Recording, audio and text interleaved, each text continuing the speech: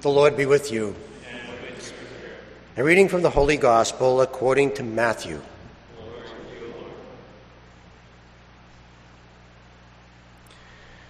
On that day, Jesus went out of the house and sat down by the sea.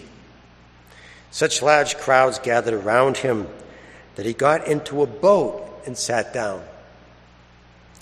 And the whole crowd stood along the shore, and he spoke to them at length in parables, saying, A sower went out to sow. And as he sowed, some seed fell on the path. The birds came and ate it up. Some fell on rocky ground where it had little soil. It sprang up at once because the soil was not deep. And when the sun rose, it was scorched and it withered for lack of roots. Some seed fell among thorns, and the thorns grew up and choked it. But some seed fell on rich soil and produced fruit, 100 or 60 or 30-fold. Whoever has ears ought to hear.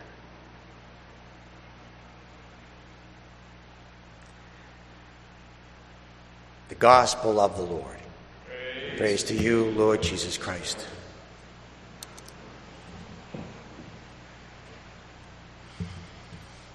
Simon, son of Jonah, do you love me? And Peter answered the Lord after the resurrection and said, Yes, Lord, you know that I love you. And then Jesus asked him 2 more times, Simon, son of Jonah, do you love me? See, I always wondered about that. I always wondered, well, why did he have to ask 3 times? Apparently, Peter didn't get it right the first time. So I'd like to know what Jesus was looking for in the answer. Because maybe someday God will come to me and say, Peter, son of Alfred, do you love me? I would like to know what it takes to answer the question correctly. Well, fortunately, Peter wrote a letter to the early Christians. And in the letter, he explained, may your love be fervent. Oh, fervent. You see, fervent is a special word for athletes. They use it in races. It means stretching into the tape. It means leaning into the finish line.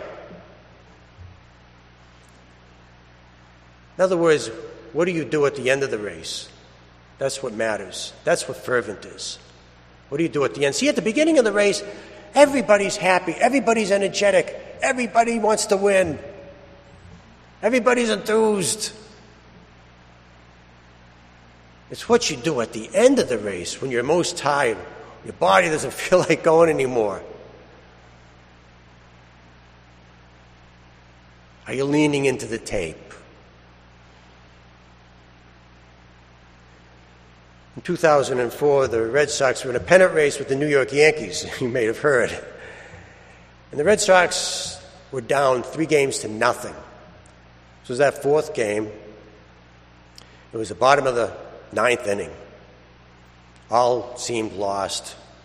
The Red Sox were losing 4-3. They needed a run just to tie. Kevin Millar was up at bat, and he's like the worst clutch hitter ever. And he's facing the greatest closer in baseball history, Mariano Rivera. All seemed lost. Well, Millar didn't get a hit, but he walked. And that speedster, Dave Roberts, became the base runner. Of course, he stole second base. The next batter, Bill Miller, got up and he got a hit, and he tied the game.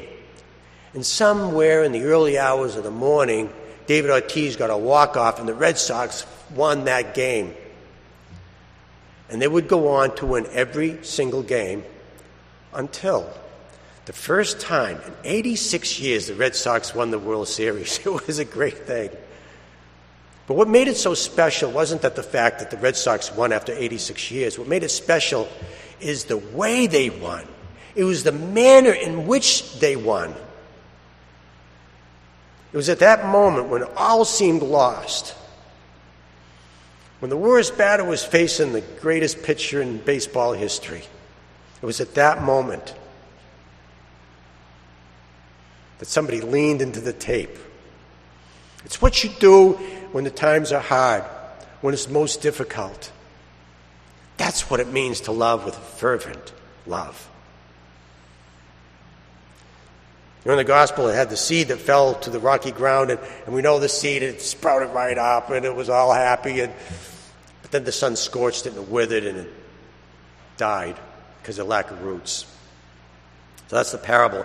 And I think that parable represents disciples, because that's exactly what the disciples do. The disciples are all enthusiastic at the beginning. They leave the boat, they relieve their careers, and they follow the Lord, and they're passing out food. They're feeding 5,000 people. They're curing the sick. They're going around and expelling demons. But then,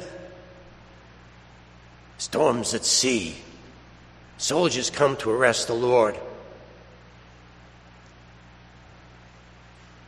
All seems lost. What do you do at the end? What do you do at the end? That's the question. Now, we all know God loves victories. God always wins. But it's not about the victories. It's about how God wins. That's what makes it so special. It's the manner in which God wins.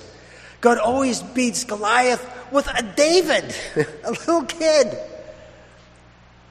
God loves to defeat huge armies with a depleted general. Gideon, he says, Gideon, you have too many soldiers. Get rid of them. God loves a resurrection after a death. We all know that. We all know that God loves victories, but it's the manner in which he wins. And as disciples, it's what we do at the end. At the beginning, we're all enthusiastic. We all want to go. We all have energy. We're all enthused. But it's what we do at the end. It's what we do when there's obstacles and the difficulties and the struggles and the hard times come. That's real love. You're leaning into the tape, stretching into the finish line. So go out there and may your love be fervent.